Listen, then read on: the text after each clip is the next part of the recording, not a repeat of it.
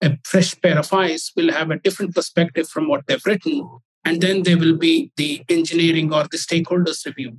The stakeholders can be your development engineers, your quality assurance engineers, your technical marketing engineers, your customer support engineers, and all kinds of people from all disciplines who are involved in this program will get to review these features, feature documentation.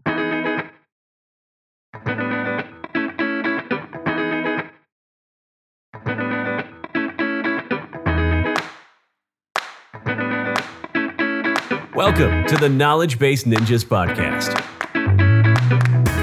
where Gauri Ramkumar of Document 360 finds the best SaaS self-service knowledge bases in the world and then interviews their creators. Let's get started with today's episode. Good day, everyone. Our guest today is Anil Hannagood, Documentation Manager at Cisco. Welcome, Anil, to the Knowledge Base Ninjas podcast. How are you doing today? I'm fine. I'm doing good. Thanks for having me, Gauri. Super. So, Anil, please help us understand a little bit more about yourself and how did you initially got into documentation?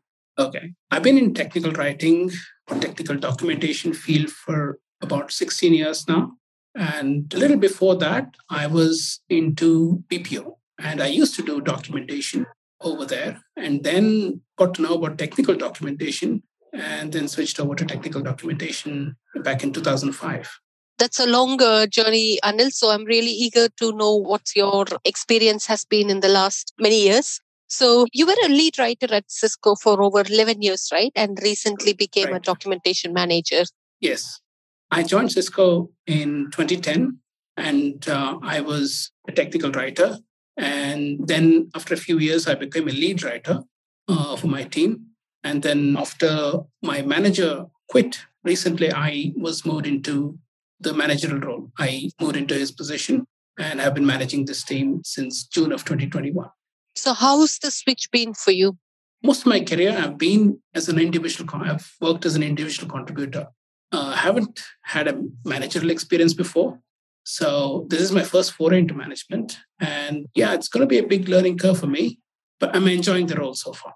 Fantastic. So as a single person in most of the roles, what are your top tips for successfully managing documentation operations? Stick to the timelines, right? Whatever the project's needs, whatever the needs are, just stick to the timelines and focus on quality. And these two are key aspects. Great. So again, just to reiterate the amount of experience you had with this field of like 15 years, just shed some lights on how the industry has evolved since you first began. Okay. When I joined, my first job as a tech writer was at Tally Solutions back in 2005. And we were doing documentation using Microsoft Word. And we were shipping PDFs to our customers. Then I learned about FrameMaker. And again, we were shipping PDFs to our customers through a portal. After I joined Cisco, I got to know about single sourcing content. You write once and then you spin off multiple formats of output that customers may want to use. And then, not just that, we have different forms of communication right now. We just don't stick to text-based documentation. The new age technology demands customers be served in a different ways, not just through user manuals. People prefer to watch videos of, say, an installation. How do I install an access point? How do I install a wireless controller? Or how do I deploy this in wireless network? All of those things can be explained in video format as well. So this is a changing trend that I've observed in my journey so far. Nice. So you also briefly answered this question to me, sticking to the timeline and making sure everything is done with the expectation. So what is your documentation process at Cisco particularly, and who is normally involved? Okay. So our process is pretty much simple.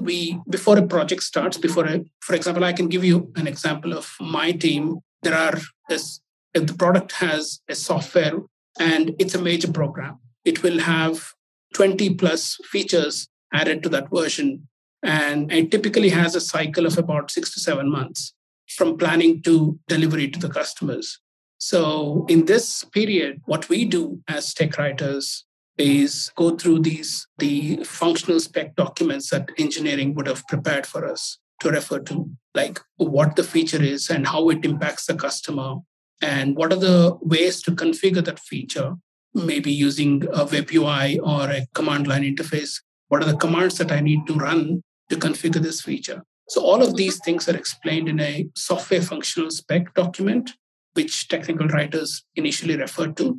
And then we start off our work, authoring work based on those spec documents. And post that, we also refer to any of the training that the engineering will conduct to all the stakeholders of the program.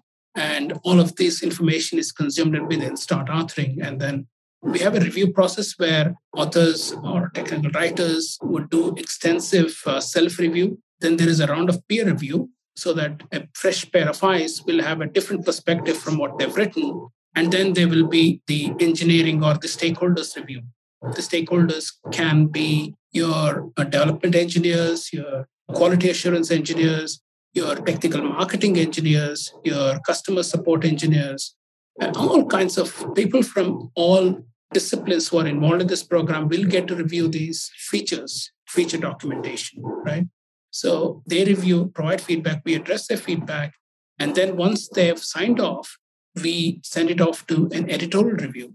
We have an in-house editor, dedicated in-house editor who looks into our documentation and provides all kinds of copy editorial feedback. And then we address them. And then eventually they are ready to get published to the customers.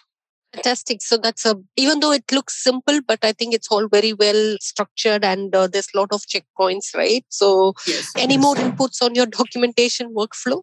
One thing I forgot to mention is that for the self-review, we also use a tool called Acrolinx that's plugged into our authoring system, which will help you, the tool suggests different kinds of grammatical inputs for the writers. For example, what we do in TechCom is typically use active voice as much as possible.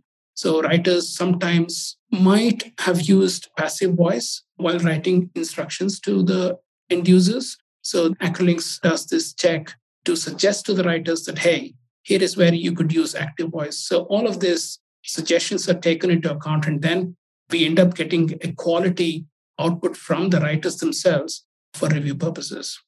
Right. So what advice do you have for technical writers who want to one day maybe move into a leadership role? Leadership role. I mean, if you're into people, if you're allowed to interact with people, if you have enough expertise in handling all the processes that is related to documentation, you should be thorough with processes. You should be thorough with the technologies that your team uses, and then you should be a people person. So if all of these things, if you're into them, then you can be a successful people manager. Nice. That's again a very clear definition on how to manage the team. And I know now you are a documentation manager, but how is your reporting structure, or how did you report on your documentation when you used to do, and who did you report to? I'm guessing now people are reporting to you, but if you can help us understand a little bit on those lines, so it'll be great.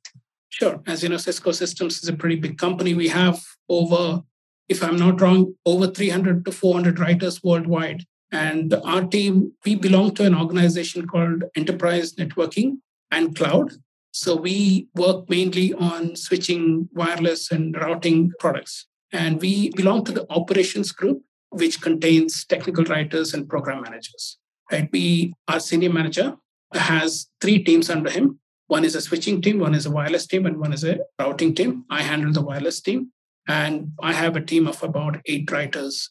And many of these writing groups report to the senior manager, who in turn reports to a director of operations located in Bangalore.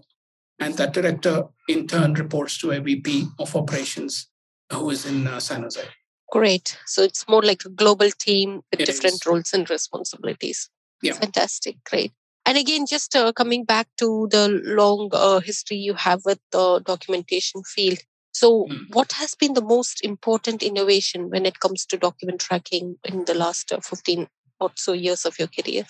Important innovation has been the video documentation. Earlier, as I mentioned, the text-based documentation, although I'm not downplaying its usefulness, it is very useful.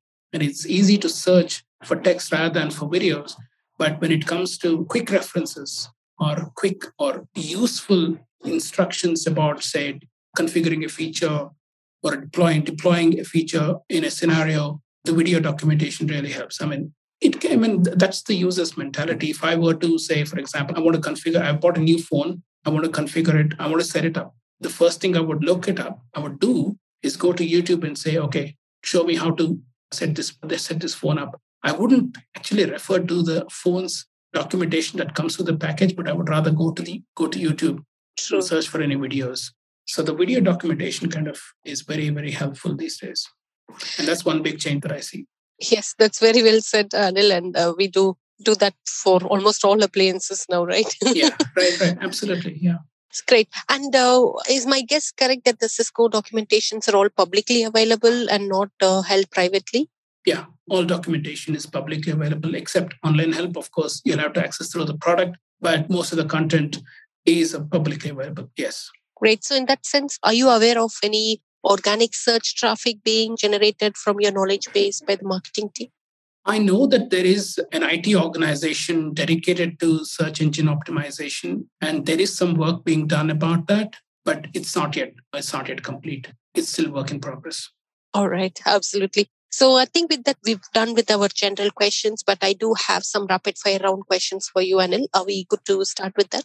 Sure, go ahead. Super. Who have you learned the most about documentation from in your career? Before I joined Cisco, I used to work at a company called CDC Software, and our manager there was Anupama A. I don't know if you have heard about her. She's a former STC India president, and I learned a lot from her, and I learned a lot from that team as well. So we were a great team there, and with some brilliant minds contributing to the community. And I learned a lot from that team. So I'm very thankful to that. Thank you, Anupama. Can you share a documentation-related resource you have consumed recently? I keep attending these manage the docs. Since I recently moved to the managerial role, there is a weekly session that happens with Twin. If you know Akash Dubey from Twin, he is organizing a series of presentations from different experienced folks from the community about how to manage the doc teams. So I've greatly benefited from these sessions. So these are very helpful. Super. Thank you for that resource. Can you just name that resource one more time, Anil? Manage the docs. Right. Okay. It's available on LinkedIn as well. Yeah. Manage the docs. Great. So what is that one piece of documentation related advice you would give to your 20-year-old self? Okay. Learn how to write scripts and how to make videos. I would have given that piece of advice. So when I started off, as you know, I didn't imagine that videos or video documentation would come into the fore. Yeah, I would have given myself an advice to learn how to make videos. Great. So that's very sweet and easy one to do, I guess. Yeah. So I think with that, we are a kind of end of our podcast, Anil. So is there anything you would like to add to our audiences before we say bye to them? No, thank you. Stay safe, stay focused on your work. That's it. Super. So once again, thank you, Anil, for sharing your unique experience and journey with us. So as I've been emphasizing in the conversation, being in this field for more than 15 years is not a small thing to estimate. So good luck with all your future projects. And as you said, stay safe and be happy. Thanks, Gauri. Thanks for having me on the show. Thank you.